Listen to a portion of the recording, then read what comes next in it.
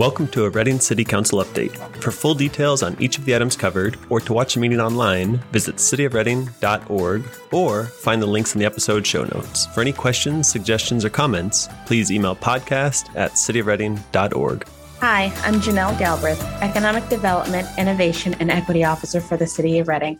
Last night's City Council meeting, Tuesday, December 21st, 2021, was a busy one. First of all, the council recognized UPrep's girls volleyball team for winning the 2021 CIF Division 4 State Volleyball Championship, and then also commemorated the 100th year anniversary for Reading Electric Utility, REU. On the consent agenda, the council authorized staff to submit an encampment resolution funding grant application through California Homeless Coordinating and Financing Council for $950,000 that would be used to address the shelter crisis, supplement CERT funding, and otherwise assist in providing services to those in need of transitional to permanent housing. Also on the consent agenda, the council approved the purchase of several items, including physical access equipment, otherwise known as secure access key card readers for city facilities. Solid Waste Division will be purchasing a new specialized truck for solid waste to manage food waste as a result of new state laws regarding how cities handle food waste, particularly in the realm of commercial trash pickup. And there were two items regarding the annual bid for rocks and liquid chlorine and sulfur dioxide for public works, items that are used in multiple divisions and purchased throughout the year. REU was approved to perform some repairs on compressors for the power plant. A new RFP was awarded to ACO Engineered Systems for HVAC maintenance and repair. The donation of a new riding floor scrubbing machine was made to Turtle Bay to be used in the cleaning of the glass tiles of the Sundial Bridge. And finally, 3 apprentice firefighter positions were converted to firefighter positions to help with hiring, retention, and workload for the fire department.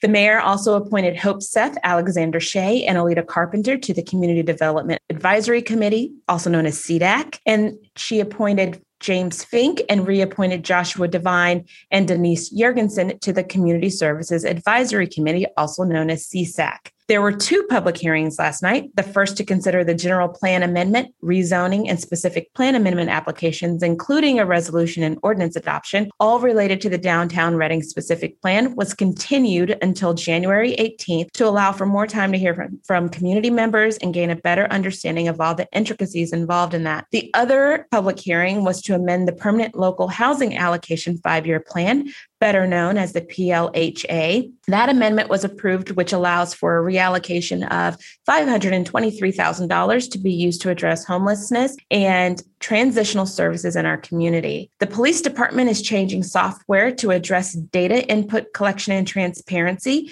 They were using the Spillman system, and because of consistent challenges, they have brokered a deal with Motorola for a much better Tier 1 software that has seen good results in much larger jurisdictions. Due to cost savings of nearly $1 million, they're able to allocate that funding to the upgraded system, leaving only $200,000 that will be paid out of reserves. The new system is worth about $4 million. That was approved last night. And finally, the airport was approved to enter a contract with Mead and Hunt to develop an airport strategic plan to address the growing need for services in space due to the increased air service and airport passenger usage. All in all, a really busy meeting last night.